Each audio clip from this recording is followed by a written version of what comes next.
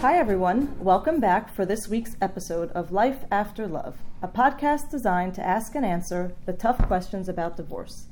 I'm Sandra, here with my colleague Catherine. We are here to give you the information your Google search can't. Our topic today covers the role of a financial advisor if you are contemplating marriage or divorce, or are in the midst of or recovering from a divorce. And we are excited to welcome a guest speaker to help educate us all. Guest speaker episodes are always fun and informative, and today will be no different. We welcome Felicia Garland from Kreitzberg Wealth Management to our Life After Love podcast.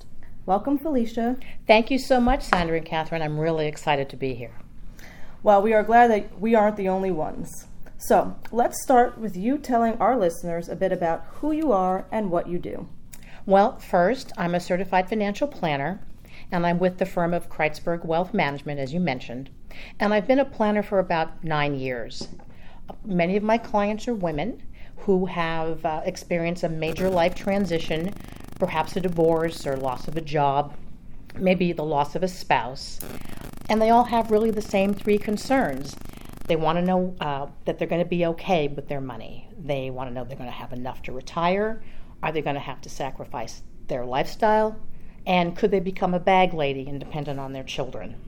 I educate them around their money and help them develop the confidence and financial security that they crave. That's great. Can you tell us about some of the services that you can provide to people that are going through a life transition? Well, I help my clients in many ways. I help them with their investments, which is very traditional for an advisor, with life insurance, disability, and long-term care insurance.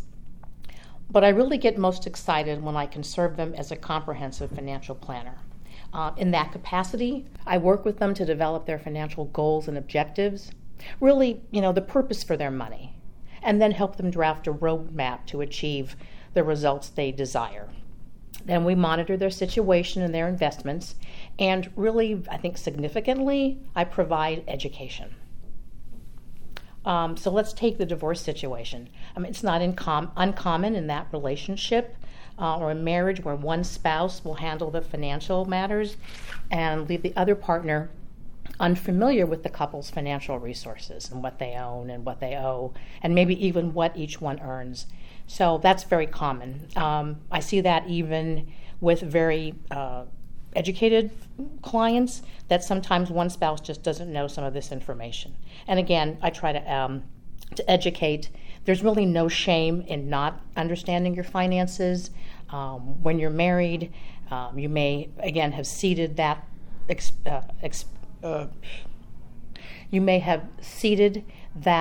responsibility to your spouse, and because you've got your own career, taking care of the family.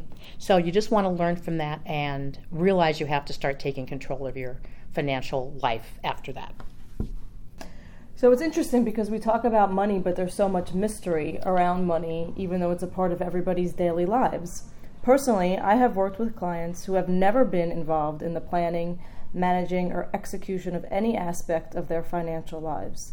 And they found themselves in a major life-changing event, and they don't know where to begin. Can you tell us a bit about how you work in those situations? I know you mentioned it, but can you give us a little bit more detail about, from start to finish when you're working with a client who's in that life-changing event? Okay. Well, as I mentioned, for someone who hasn't had the background, as you mentioned, working with these clients really means providing education and to help them become more confident around their financial decisions. But first, it's really very tactical. We gather all the financial information, statements, what they have, again, what they owe, what they own, and then transfer all the investment accounts if necessary, review their insurance, help them prepare a budget, map out their future, their goals and their needs and wants. Once we have everything, it's over to us, all the investments and accounts, we then take stock of what they owe, what they own, and understand their cash flow. And again, I can't stress enough that education for them along the way is very important. If necessary, we reposition their investments that are appropriate for them in their situation. We become familiar with all of their insurance and make sure that they and their family are protected. And then again, we monitor and adjust their investments and insurance as necessary. And again, education is really important. That's fantastic. I think that clients and consumers of services are always looking to know what value gets added. Can you tell us a value add that you provide clients? That's a really good question. And I think while it's important to be technically proficient as a planner with investments in insurance, that it's really equally important to bring empathy to the situation. Except for the death of a spouse, thank God, I've experienced just about every other life transition that there is, including divorce. And while I think you can be a great advisor, even if you hadn't or haven't experienced these transitions, I believe that having experienced them allows me to really be in a position to better understand what my clients go through, what they're thinking and feeling. I can really look at the situation through their eyes. So I know that you were once a practicing attorney who shifted career paths. Can you tell us how that background has both helped or hindered you in your current role? Well, I really enjoyed being an attorney. I practiced for about 25 years in federal government, state government. I was a partner in a law firm. I worked part-time when my children were young. And most recently was in-house general counsel at a small insurance company. And while I'd loved it, after 25 years, it was time for that midlife career change. That's when I became an advisor. I believe that experience as a lawyer has been very helpful. And again, I enjoyed practicing law, but it was time for a change. The similarities are really, in both cases, you're given a set of facts, you analyze the situation from all sides, you weigh your options, and then you plan your course and offer advice. And offering advice in either case as a planner or lawyer is very similar. Law's a great education. I think it sharpens your analytical skills. And again, I think it's been helpful for clients. Felicia, this has been really interesting. Thank you so much for sharing your thoughts. Can you share with us your top 3 pieces of planning advice for your future for our listeners who are considering a life change like divorce or maybe are already in the thick of it? Well, it's kind of hard to narrow it down to 3, but I think there are 3 basics, and I don't think they're going to surprise anybody. Really, the first one is save more and spend less. The idea being that you want to be prepared for those things that are unexpected. You could lose a job, you could have an emergency expense, the car goes out, the furnace goes out. You may have to take care of a child or a parent, and if you have savings, you're able to do that.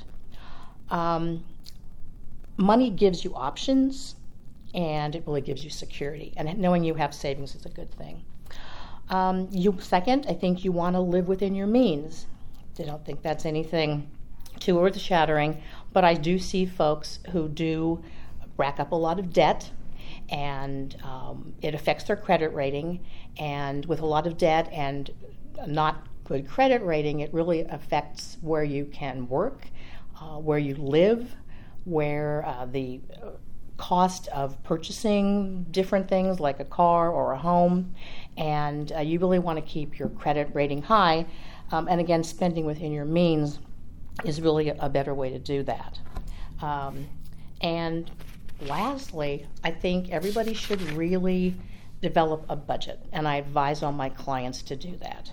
And I imagine you guys have a form that you share with your clients, and most advisors would have a form that you can use.